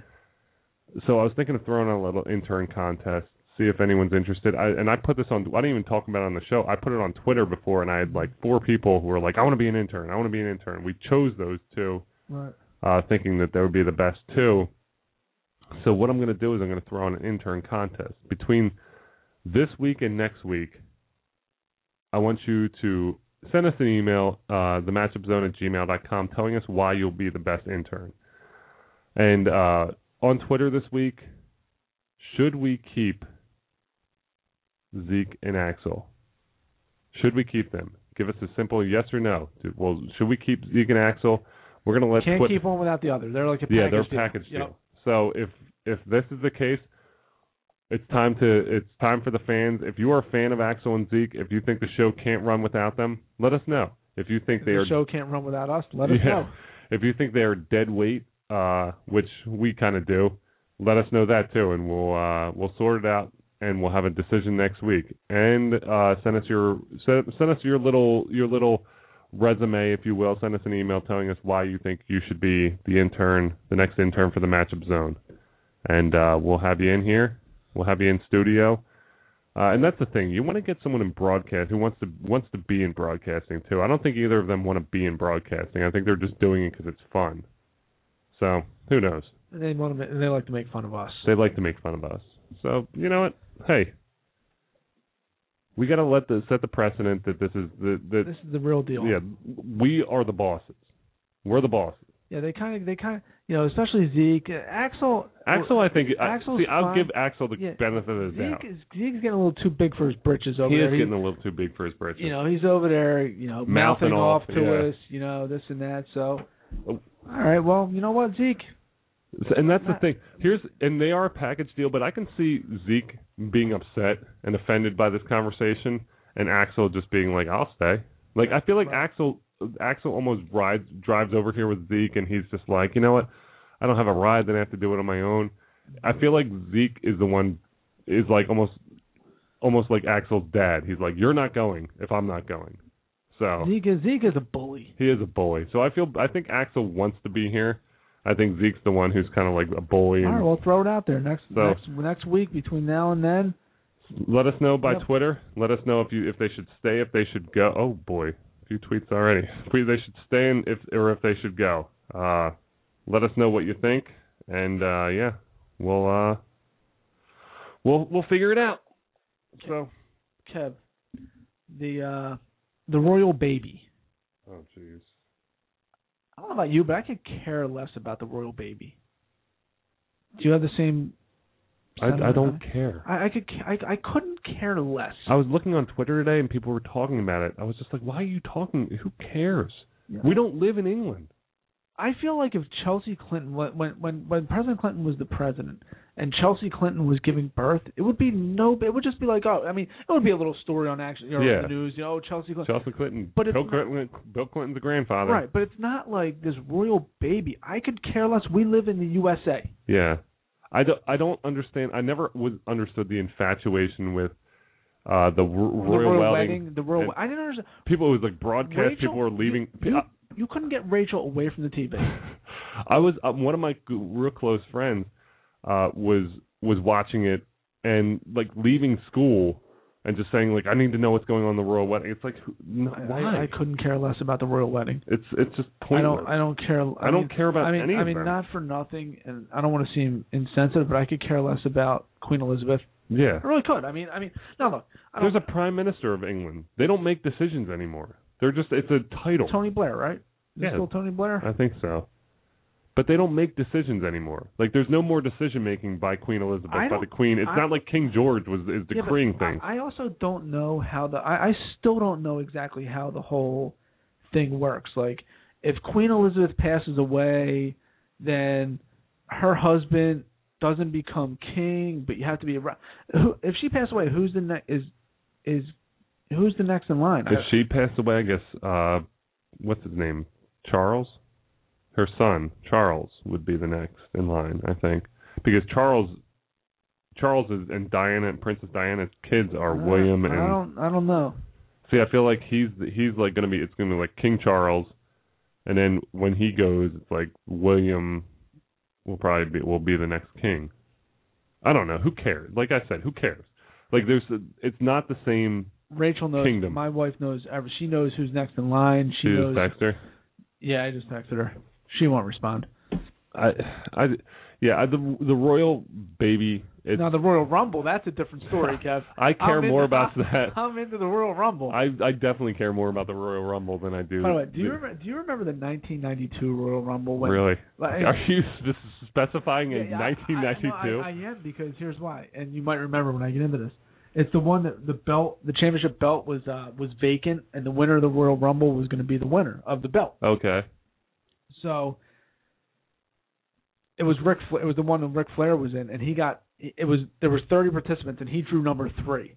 And as soon as he drew number 3, like, you knew he was going to win. Yeah. Just because he was out so early. Uh-huh.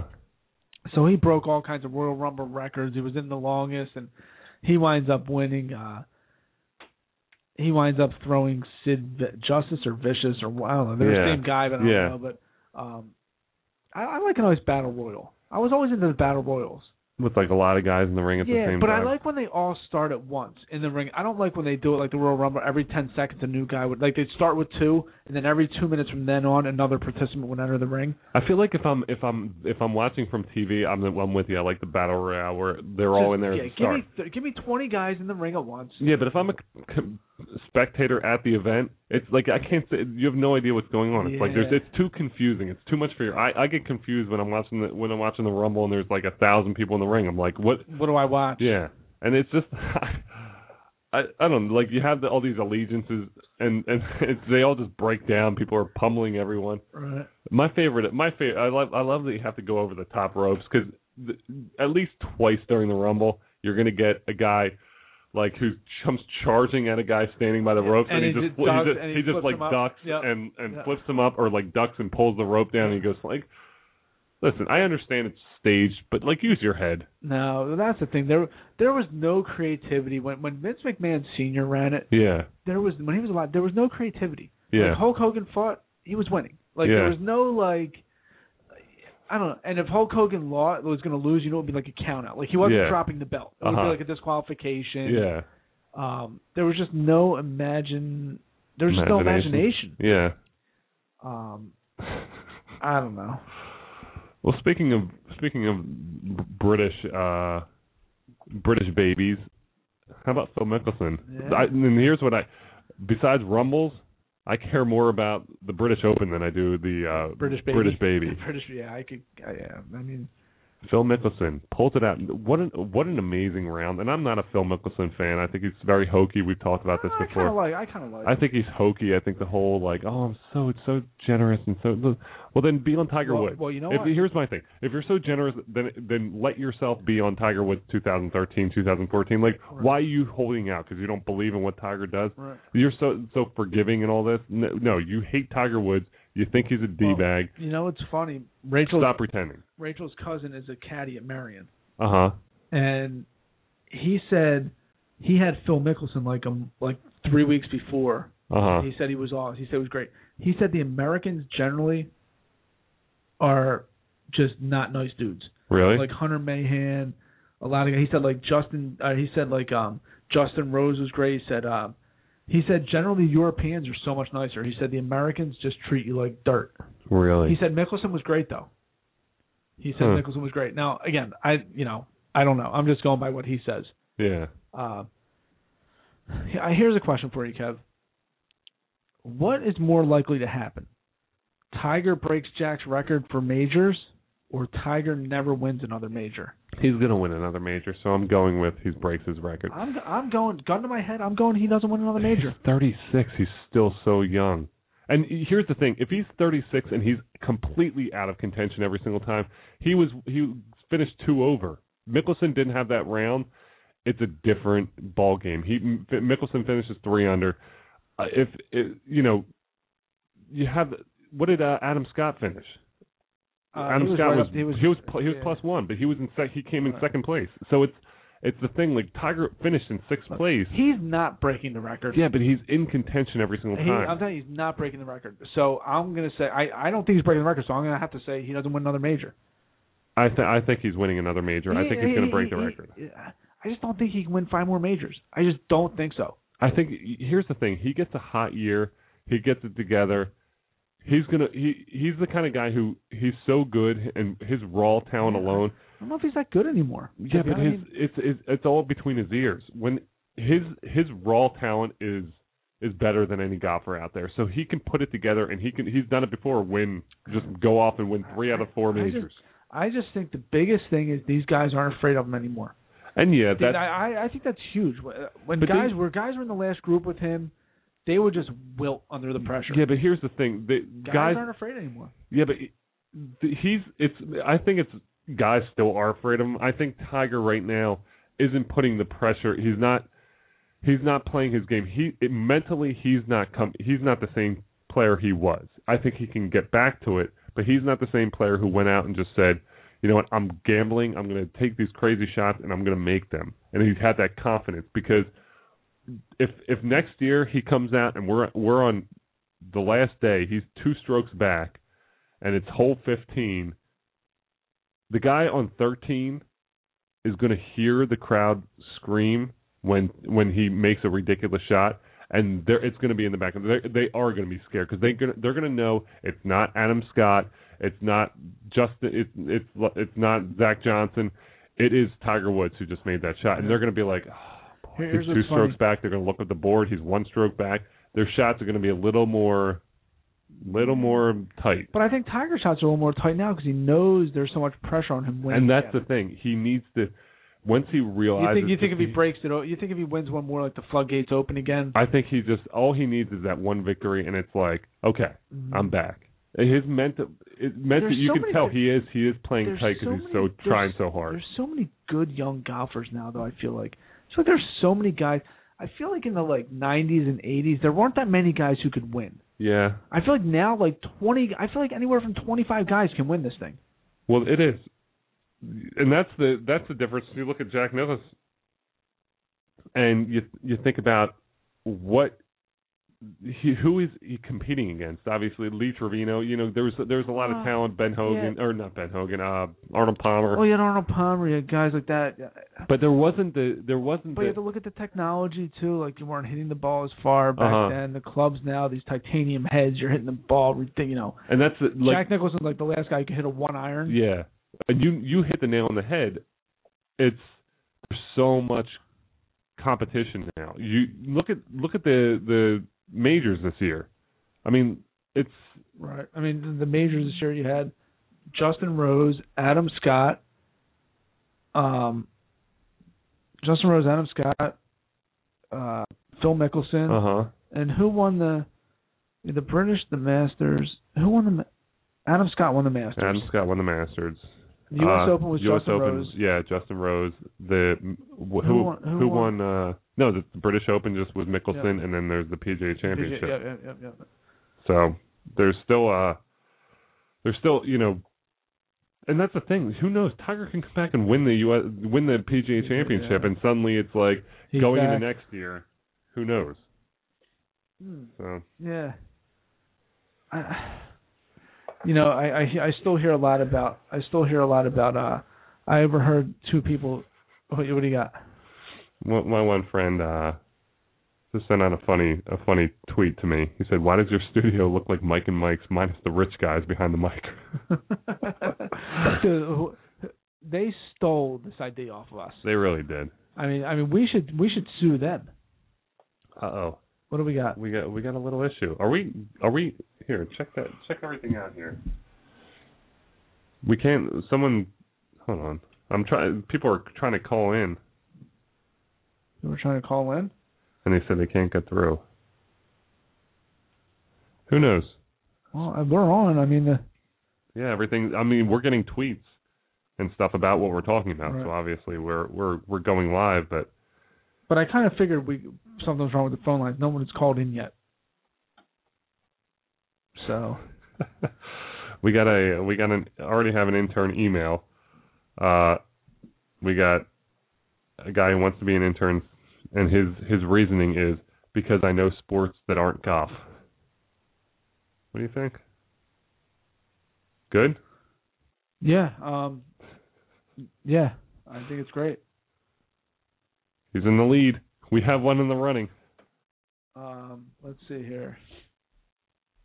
I'm just looking at it. Yeah, and that's the thing.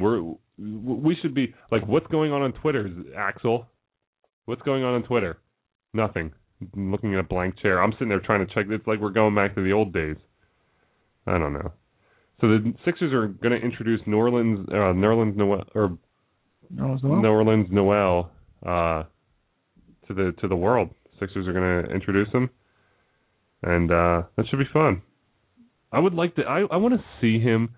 I just want to see him in like Sixers gear. Like right now, I'm excited about him, but like they haven't even introduced him yet. You haven't seen him in Summer League. You haven't seen him in anything Sixers related. With like a Sixers backdrop, I'd be fine with. I'd be excited to see him. The problem with the Sixers this year is everyone's going to be excited early, and then they're going to be hideous. And then people aren't going to go to the games. They're going to have trouble, Kev.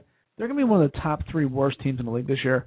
They're going to have trouble drawing flies to that stadium this year. Yeah. Nobody's going to those games this year. Yeah.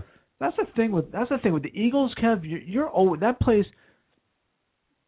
If they're 0-7 for that 8th home game, they're packing the place. Eagles are always going to draw. Flyers are always going to draw just because those guys, the Flyers fans are so loyal. But the Sixers and Phillies, if they're not playing well, people don't go to the games. No. Especially the Sixers. We got a call, Kev? Yeah. Yeah, we got it. Yeah, Don from Fairfax. I'm trying to send it out again. People are texting me saying they're trying to get through. It's not letting them through. Good thing we didn't have Good thing we didn't have all these people calling in. I think he finally got through. Let's get Don from Fairfax first. Don from Fairfax, you're in the matchup zone. How are you tonight? Did that go through? Yeah, you're through. Oh, I just wanted to check. I was worried. I thought maybe Zeke was on strike or something. No, Zeke, you're holding out for more pay. Yeah, Zeke, your buddy Zeke might be hitting the bricks. Oh, usually I could talk to Zeke for a minute before I get on, but I just want to call and make sure that the phones are working. Yeah, Zeke's not answering phones tonight, not doing anything tonight. He's off in his own world. Who knows? I think he took a turn that time that he went to the shore. Yeah, it seems. And here's early the thing. Summer? Yeah, and we talked about this. It's like we let him get away with it too. Like if you're a coach and your player misses practice and you don't really do anything, it's like then they think they can do it the next time. And they think, and we just kind of said, we're like, okay, that's fine. You're not getting paid anything. If you can't make it, you can't make it. And it's like, okay, now he just thinks he can do whatever he wants. Just give us a little bit of a heads up. He gives us 2 hours before the show. And I was going to text them last night and be like, are you guys going? Because I guarantee they'd have been like, yeah. Right. And then they're like, oh, I don't feel like going. Mm-hmm. But then you have the high point, which when Zeke and E-Class came up with the tattoos that Rick Pitino should get. Yeah, I think that was the pinnacle right there.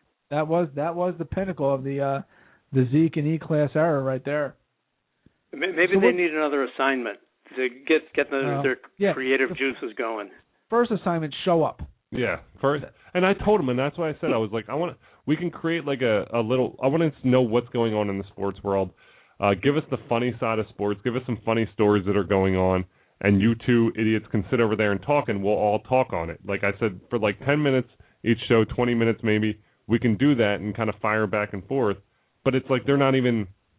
Like they don't even show up, and I gave them that assignment the last time, and Zeke was still sitting there watching 30 Rock the whole time.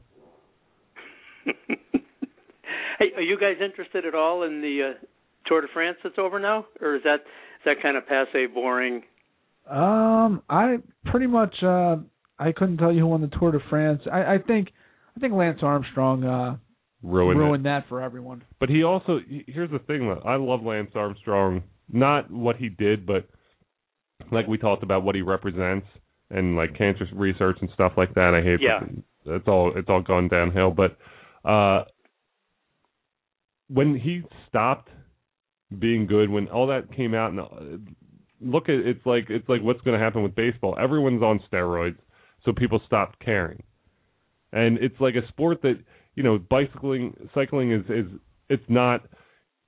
it's a one-man thing. You're just watching them ride through the hills, and it's very interesting, but it's boring. Yeah, it's boring. It's not as exciting as the four major sports and things like that. The funniest part about the Lance Armstrong thing was Lance Armstrong apparently was not doing steroids, yet he was winning the Tour de France. Everyone else was doing steroids, and they couldn't win. That I never quite understood that. I think what happens in that sport is, first of all, I think it's so grueling. I mean, and the Tour de France it's a 3-week deal where they race every single day except they have 2 or 3 rest days in the 3 weeks. But what I didn't know, I just heard last week, is that just before that, in May, is the Giro d'Italia, which is a similar structured race in Italy, and then there's a Vuelto that's in Spain, and all these guys, most of the same guys, are riding these 2 and 3 week competitions all season, and I think that there's a limit to what they can take. I think without go out on a limb and say I think most people on the tour are taking some sort of beyond eating carbohydrates and protein. I think they're taking pills, and there's a limit to where they can get to. And then once they cross that line is where they get into trouble, because I don't think that the human body can take that type of stress for that long a time, just eating meat and potatoes and milkshakes. Right. I'm sorry, go ahead. And then I think Lance Armstrong, the blood doping thing, I think that was going on. There were a lot of guys on that team and other guys who have been disqualified who were doing the same thing. So it's almost a culture of, you know what, if you don't do it, you're not going to be on television, you're not going to be winning, you're not going to be making money, and I think there's a lot of pressure for all the guys out there to do that. And then you get somebody who's such a dominant personality like a Lance Armstrong, and I'm sure there's a gazillion others of the professional riders, and they put the pressure on the younger guys coming up and saying, this is what you have to do, this is the way we do it. And I think that contributes to the widespread abuse of the system. But the fellow who won the Tour this year, Chris Froome from England, had what he called the ride of his life in one of the mountain stages. And he came on, he won the stage, he pretty much blew everybody out in the final half hour of the thing. And the next day, the French press had the headlines was about, is he taking anything? And his response was, I just had the ride of my life, and this is what I have to deal with. But when he won the yellow yesterday, when it was confirmed when they rode into Paris, he said he guaranteed the integrity of the win, which I thought it spoke well for the sport, and hopefully it'll go that way. Yeah, now Don, you seem like you're a big big Tour de France enthusiast. You a big Tour de France fan? Well, I started watching it about 3 years ago because it suddenly was on television. I thought it was really confusing, and then in talking to other people and watching it, I enjoyed watching it this year. I thought there's a lot of it's a race within a race within a race, and there's just a lot of interesting stuff going on. So you weren't watching during the Miguel Indurain 5 in a row pre-Lance Armstrong days. You weren't going back that every far. once in a while they'll show a highlight of guys from back when they used to win it, and it's really incredible to see these guys on these old aluminum bikes coming up to the crest of a mountain with no helmet on and going down 60 miles an hour. They were the true troopers. Yeah. Now here, Don, here's my thoughts, and I usually like the Tour de France. I respect it. This year I was angry at it because, listen, it was like there was always on, and the show I watch all the time. I love the Dan Patrick Show. I think he's like my idol in terms of this business. He's awesome. I think he's very, very good interviewer. I can't say enough. I love the show, and the Tour de France would run during the Dan Patrick Show, so I wasn't able to watch the Dan Patrick Show on NBC. I was pretty upset about that, so it really bummed me out. Yeah, and you know what? That'll turn a few people off. I had like a camp the one week. Then I came back and the Tour de France was on. Then I went on vacation when the Tour de France is over, and then I came back this week and I finally watched it today. So I felt a little better. But yeah, that's what bothered me about the Tour de France this year. But so Don, we appreciate you calling. We have a few people on the line waiting behind you. I got to jump. I got a date with Mrs. Duncan. She's coming by to pick me up here, so I got to get running. or talk to you guys. The thing is not Mr. Duncan. Bye-bye. All right, Don. Bye. So, Don from Fairfax joining us. There he is. Yep. The one, the only. The one, the only. So, next caller on the line. I think this is an intern, a hopeful intern. Let's see. You are in the matchup zone. What's up, fellas? Oh, is this the intern in waiting, Chris Biddle? I mean, I'm trying to interview for the job. I just couldn't get there tonight, but hopefully next weekend can stop by and submit my application. Now, Chris, were you at the Come on, Mike, make a joke. Let's go. You know what's funny? Let's go. This whole ZBB thing. ZBB. I realized what it was. Oh, that was funny. I just found out today. Everyone's going ZBB. ZBB. Yeah. I have ZBB. no idea. It was fun. Zach Brown Band. Zach Brown Band. I didn't know until last night either. It's okay. Now what is he? Is he country? I guess it's country. I mean, it was an alright concert. I went to complete opposite ends of Spectrum's concerts this weekend. On Saturday, I went to Lil Wayne. On Sunday, I went to Zach Brown Band. It's quite the turnaround. No, it was different crowds. Let's just leave it at that. Wait, now I saw you tweeted Wheezy. What's that mean? That's I was looking at my tweets so much, man. I follow you. I don't know. You tweet 97 times a day. I mean, what do you mean by looking at so much? All right. Wheezy is Lil Wayne. You don't know this? I no. Yeah. See, and you know what? As soon as you... So you're about that Tupac, right, Mike? He's still around. No, we were on Twitter, and he's still around. No, he's not. I'm looking at the ZBB thing, and I'm like, who is this? Who's ZBB? So after we were tweeting, I looked at it, and I said, okay, I need to figure it out. So I typed in ZBB in a Google search, and Zach Brown Band came up. And I was like, oh, ZBB. And I felt like so unhip, because I was like, ZBB has to be some, like, techno thing. And I was like, oh, I've heard of Zach Brown Band. I don't think I've heard them sing, but I've heard of them. And, like, heard of them because they're country. I like country music. I never like it when a guy, like, has a band, like, and names it after him. Like, how arrogant. Yeah, like, Dave Matthews. Yeah, that's the truth. Like, it took me a while. I didn't even know who he was. I was at the concert. I was like, who's Zach Brown? Which one's Zach Brown? Is he playing the drums? Is that a guy, or is that just like everyone together is Zach Brown? Hey, that's now. Where was this concert? Susquehanna Center. Yeah. Now, are you are you a lawn guy? Like, oh yeah, you got to go lawn. I mean, lawn's expensive enough. I mean, I'm not gonna talk prices on here. It's like $80, but I mean, it was expensive. $80 for lawn seats? Yeah, I bought them really late. I mean, bad choice, man. What does it go for? Like this? I feel like if you sit down, you're confined and kids can't have fun. I mean, yeah, but don't get me wrong. Like, I ended up in the pit. Like, I was up in the pit, but my tickets were lawn. So is that? Is that the way to go? Like, you when you look like you're 28, you just walk to the front. Well, I mean, the guy asked for his ID, and Chris just pulled up his pant leg. How many times I heard that joke? All right, and the guy just said, "Teen Wolf, let him in." They're like. I mean, seriously, what year did you start shaving? Do you actually want to know? Yeah, I mean, seriously. Honestly, I can remember shaving like 7th grade. Jesus. Possibly 6th. Jesus. Oh my God. That's insane. You know what's funny? I think I was in 7th grade, and I was like, my dad's like, don't let it touch your skin, but he would like pretend shave with me because I would watch him shave. He'd be like, okay, son, here you go, pretend shave.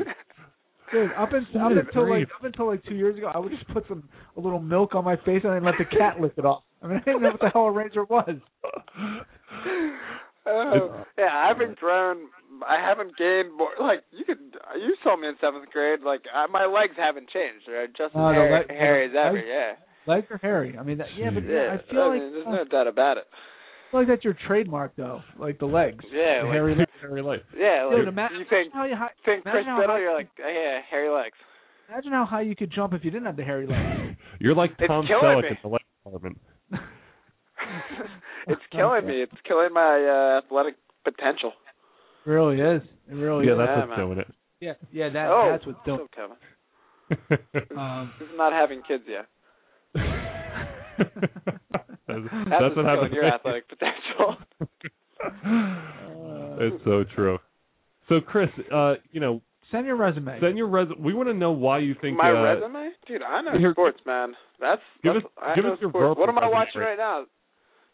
Sports Center, man. Yeah, Ryan Braun suspended. We're all over to Phil Micklin. Like every time Phil, here comes Phil. He was all over. I think he would be. I love Phil. I'll talk golf with you too. Wait, you like because he does. He knows. It seems like he is on the same sport. Kevin, we're not talking mini golf, man. We're talking the real thing here. Okay. Are we talking soccer? Football? See, I feel like he would be a good intern. I think he would come.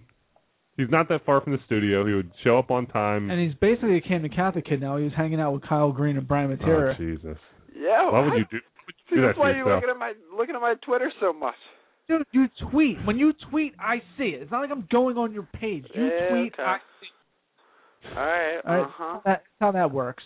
See that picture I tweeted of me and Matt Smart today? No. See that? Dude, go check it out. I'm wrecking a dog's ball shirt. Can you talk volleyball? Hold on a second, Kev. We gotta let Chris go because we have another caller here who. Chris. Well, my application will be in the mailbox tomorrow morning. Sounds good. We will get it. We will consider. I'm thinking of not even telling the interns not even to show up next week and almost get the best. Get like 6 interns in here and have them come here duke it out. And Chris is in their chair. Yeah. Like I feel like we should have like everyone in here and just try to sort it out next week. Like who's the Royal best. Rumble. Yeah. They're gonna think I'm your dad, Mike. They're like, hi, Mr. Gould. You're hired. All right, Chris. All right, gentlemen. All right, I'll see you. All right, we got one more on the line waiting behind. Is this another intern in waiting? Who we got? Hello, caller. You're in the matchup zone. Is this me now? This is you. Not an intern in waiting. Uh-oh. I think I know who this is. I think this is my wife. Is this my wife, Rachel? This is your wife, Rachel. What did Mike do? What did I do? What did I do now? Now, we have a question for you because we couldn't tear you away from the royal wedding. No, it's the royal baby. No, the royal wedding, okay. when the royal wedding was going on. Okay. If Queen Elizabeth dies, who's up next? Prince Charles. Why is Prince Charles up next? Because he's her firstborn son. Okay, now now Prince Charles. Now if Prince Charles kicks it, and then who? William, because it's his firstborn son. And then where does it would go through all Charles' kids before it would go to Charles' brother. Wait, then where does the firstborn son, and then all their family, and then. But I thought the secondborn son. Wait, but I thought Kate is going to be like the queen. Yeah, but here's... You will, when William's the prince, or when William's the king. Oh, when William's the king. So William would be the king when Prince Charles takes a dirt nap. Yeah. But, Yeah. like, Queen Elizabeth has to take that dirt nap first. Right, so Queen Elizabeth passes, then Prince Charles passes, then Prince Harry. Who's the... Prince William. Prince William. William. He's the prince, and then his wife becomes... Well, here's the thing. Like, they're not fighting battles anymore. Like, kings used to go out and fight in wars and stuff, and that's why, you'd had kings that were 20-something years old. It's not happening anymore. So, like, Queen Elizabeth's still there because she's ancient. Right. Then Prince Charles will be the next king. It's like he'll be there forever because he's got good doctors. He's not going out and putting his life on the line. So, like, Prince William probably won't be a king until he's like 80. Well, let me ask Rachel something. Why are you so enthralled with the royal family? Like who cares? What's the I deal? don't know. It's something special. It's kind of neat that we don't have that in this country. That it's something that it's. Well, yeah, but we don't have it in this country. So why do you care about it? Is I guess what I'm saying. Yeah, I mean, I don't know. I think it's just special, and I think it's neat that we're so close to them. And I don't know. It's fun to get enthralled in someone else's life. Where's Tony Blair fall into all this? Who? No, I'm just kidding. No, he has nothing to do with the royal family. Well, then what's his job? Like, I don't understand. What does the prime minister do? Doesn't he run everything? Why are we getting a history lesson here? He's like the president. Right. Government. Okay. Yeah, it's like the president. Okay, so it's just like I said, the Queen Elizabeth oversees much more than just England and everything. She's Yeah, she is looking the over Australia. Yeah. She was great in Naked Gun.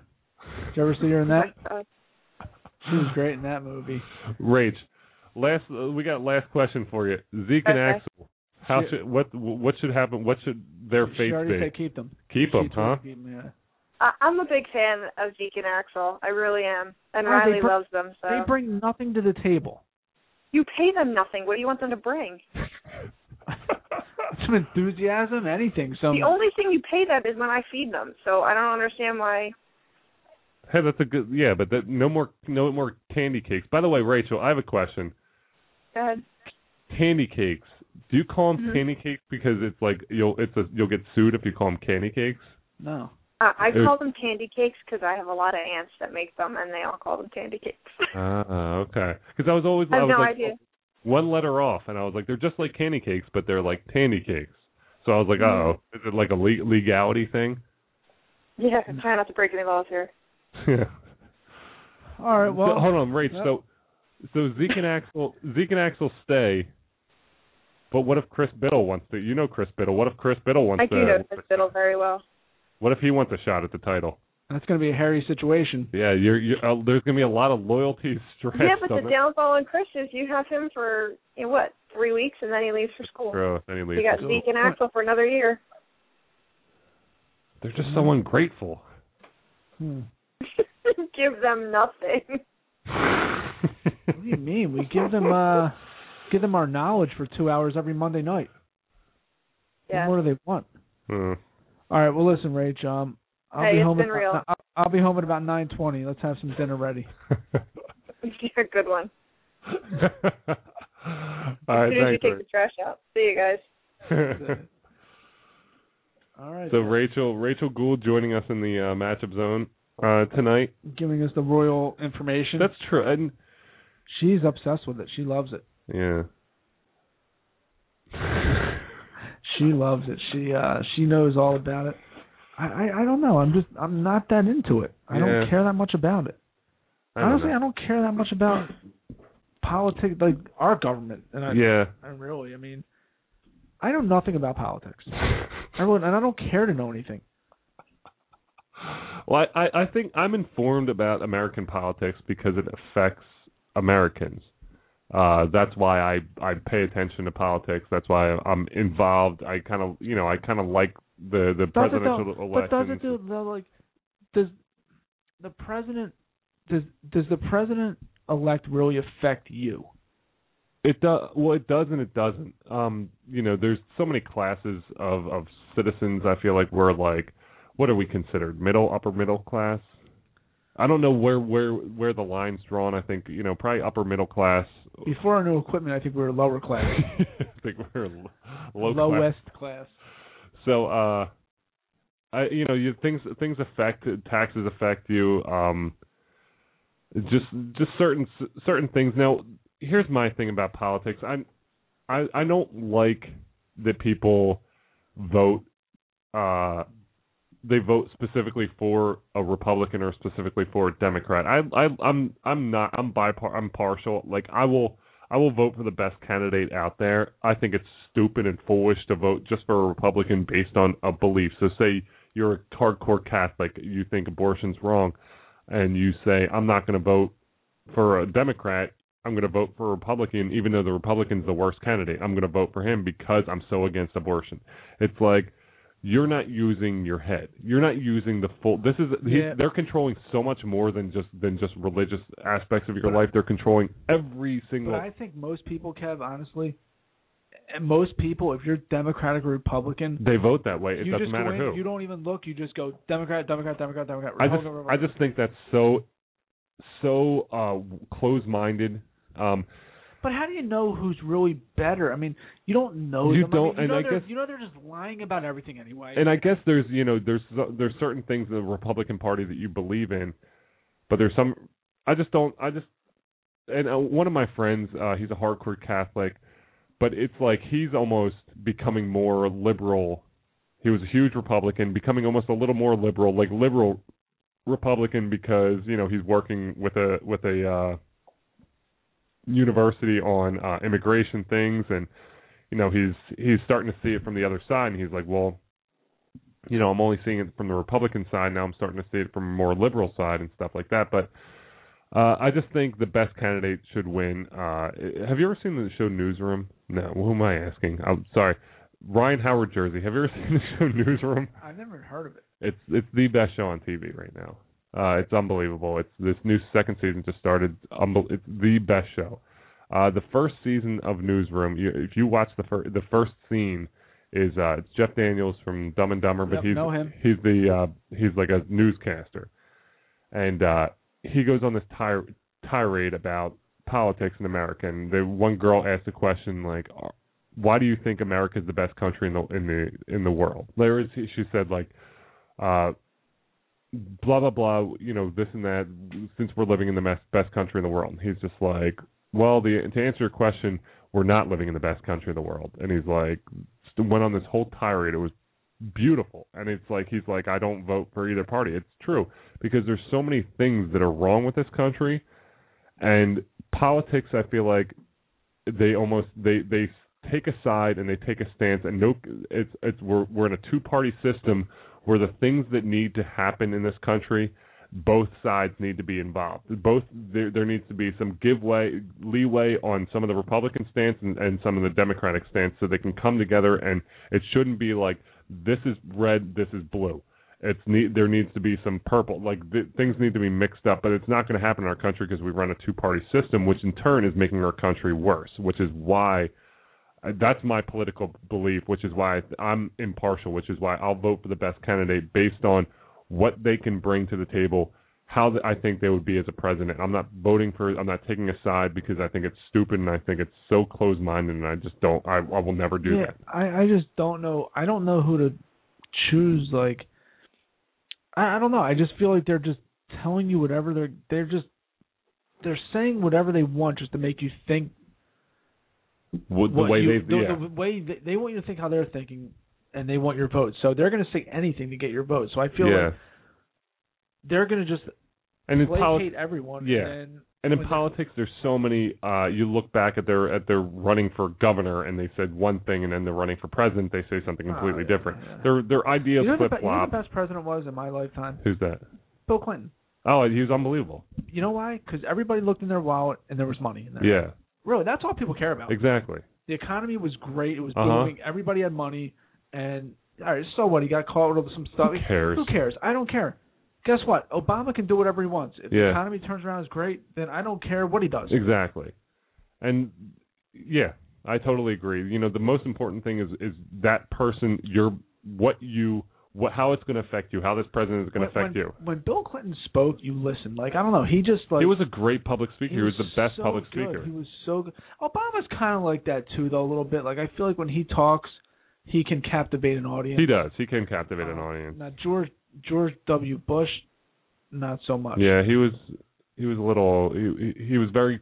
He was a parodic. He can always make a parody. He always looked like there was a fan blowing on him. Yeah, with his squinty eye. Yeah, I always felt like it was like, you know, he'd always look around like, you know, that look like, I don't know. I just felt like he was, Clinton was great. Yeah, Clinton. I think great. Clinton was probably the best president of our lifetime. Yeah, and you know he's a Democrat, but. That's the thing, like, Democrats and Republicans alike both liked Bill Clinton and what he's done. And this is what I like. Bush was Republican, right? Yes. Yeah. Here's what I like about Christie, and this is why I'm a big Christie fan. You better hope Mrs. Rachel Gould's not listening to this one. And, you know, I'm a teacher, too, so I understand. Oh, yeah. So I understand I understand why people are angry.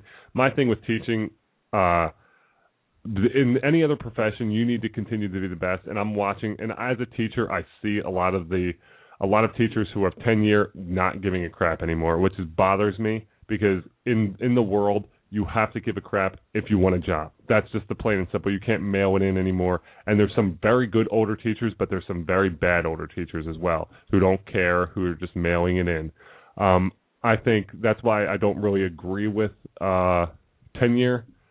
But that's just my opinion. As a teacher, I don't agree with it. I think you're the best, you need to remain the best. So that's just me. But Christie, to me, his ability to bring people together, it doesn't matter if you're a Republican, if you're a Democrat, is what separates him. He'll go against Republican beliefs, even though he's a Republican, and he'll take sides with Democrats because he's like, you know what, this is what I believe in. As a person, this is what I believe in. Screw your politics. I'm going to make this right, and I'm going to fix this. And look at what New Jersey, so much debt, so horrible. And now, even though he's pissed a lot of people off, he's done it, and he's turning around the state. So look, he's really done a great job with New Jersey. We're stronger than the storm. Yeah, and it's just that's why I don't mind. I don't like him. I don't mind Chris Christie. I think if he was running for president, I'd vote for him. That's me. Yeah, if he was walking across the highway, my wife would try to run him over, I think. I don't know. And I think I know a lot of teachers who hate Christie too. Well, he's trying to take away the pension and all that stuff, and you know. And it's you know it's tough, but I don't know. I just think that he's making these decisions. He's not out to and yeah, he's picking on teachers a little bit, but he's trying to do it in order to better the New Jersey economy, to make it easier for the rest of the state. And you know, do I agree with every decision he's made? No, but I think in terms of the overall of Governor Christie, I think he's done a good job, and I like him. I just can't take him serious just looking at him. Like, I don't know, he looks like. And the one thing that bothered me about him is he did the whole stomach staple thing. He did? Yeah, which I don't like. I just think if he would, it's like the easy way out. If he was really like the union buster, like get rid of the mob and stuff, you're the tough guy. Do it with running. Do it with just be like, you know what, I'm going to put myself on a regimen. Yeah. I'm going to run. I'm going to work out, and I'm going to get rid of this. Yeah. See, the stomach. My buddy did the stomach staple, and it's like, it's the easy way out because, all right, $3,000, $4,000, whatever, you get your stomach stapled. Well, then there's no desire. Like, I feel like if you work to keep it off, like if you exercise, you ate right, you know, you're working your butt off, all right, I'm going to keep it off. But if you get it stapled and like, I can eat it or whatever, I'm just going to staple it again. Like, what's the big deal? I just feel like you're more inclined to keep it off if you worked hard yourself instead of it's almost like the steroids. Like, if you work hard in the weight room, you know, and you're getting bigger on your own, you can achieve it, and you're gonna work to keep it up. You can feel proud of yourself. Or just say, you know what, I can take steroids and I can get bigger. Just, you know, that can help me help me along in the process of getting bigger. So I don't know. I don't like Christy though. Yeah. That's just me. Hey, to each his own. So, yeah. What are you going to do? So, Mike, we were talking earlier. We won't get into this before we head out tonight. The Jordan LeBron. New arguments in the Jordan LeBron. Yeah, I just hear people, and look, I'm a Jordan guy. Yeah. But I'm kind of like, I really wanted to look objectively at it. And you hear a lot of younger people, like in their 20s, they're saying, oh, well, Jordan never had any help. And which is completely false. Jordan had the best coach, the best defensive player, the best rebounder, the best shooter, and at the time, Tony Kukoc, the best European player. Yeah.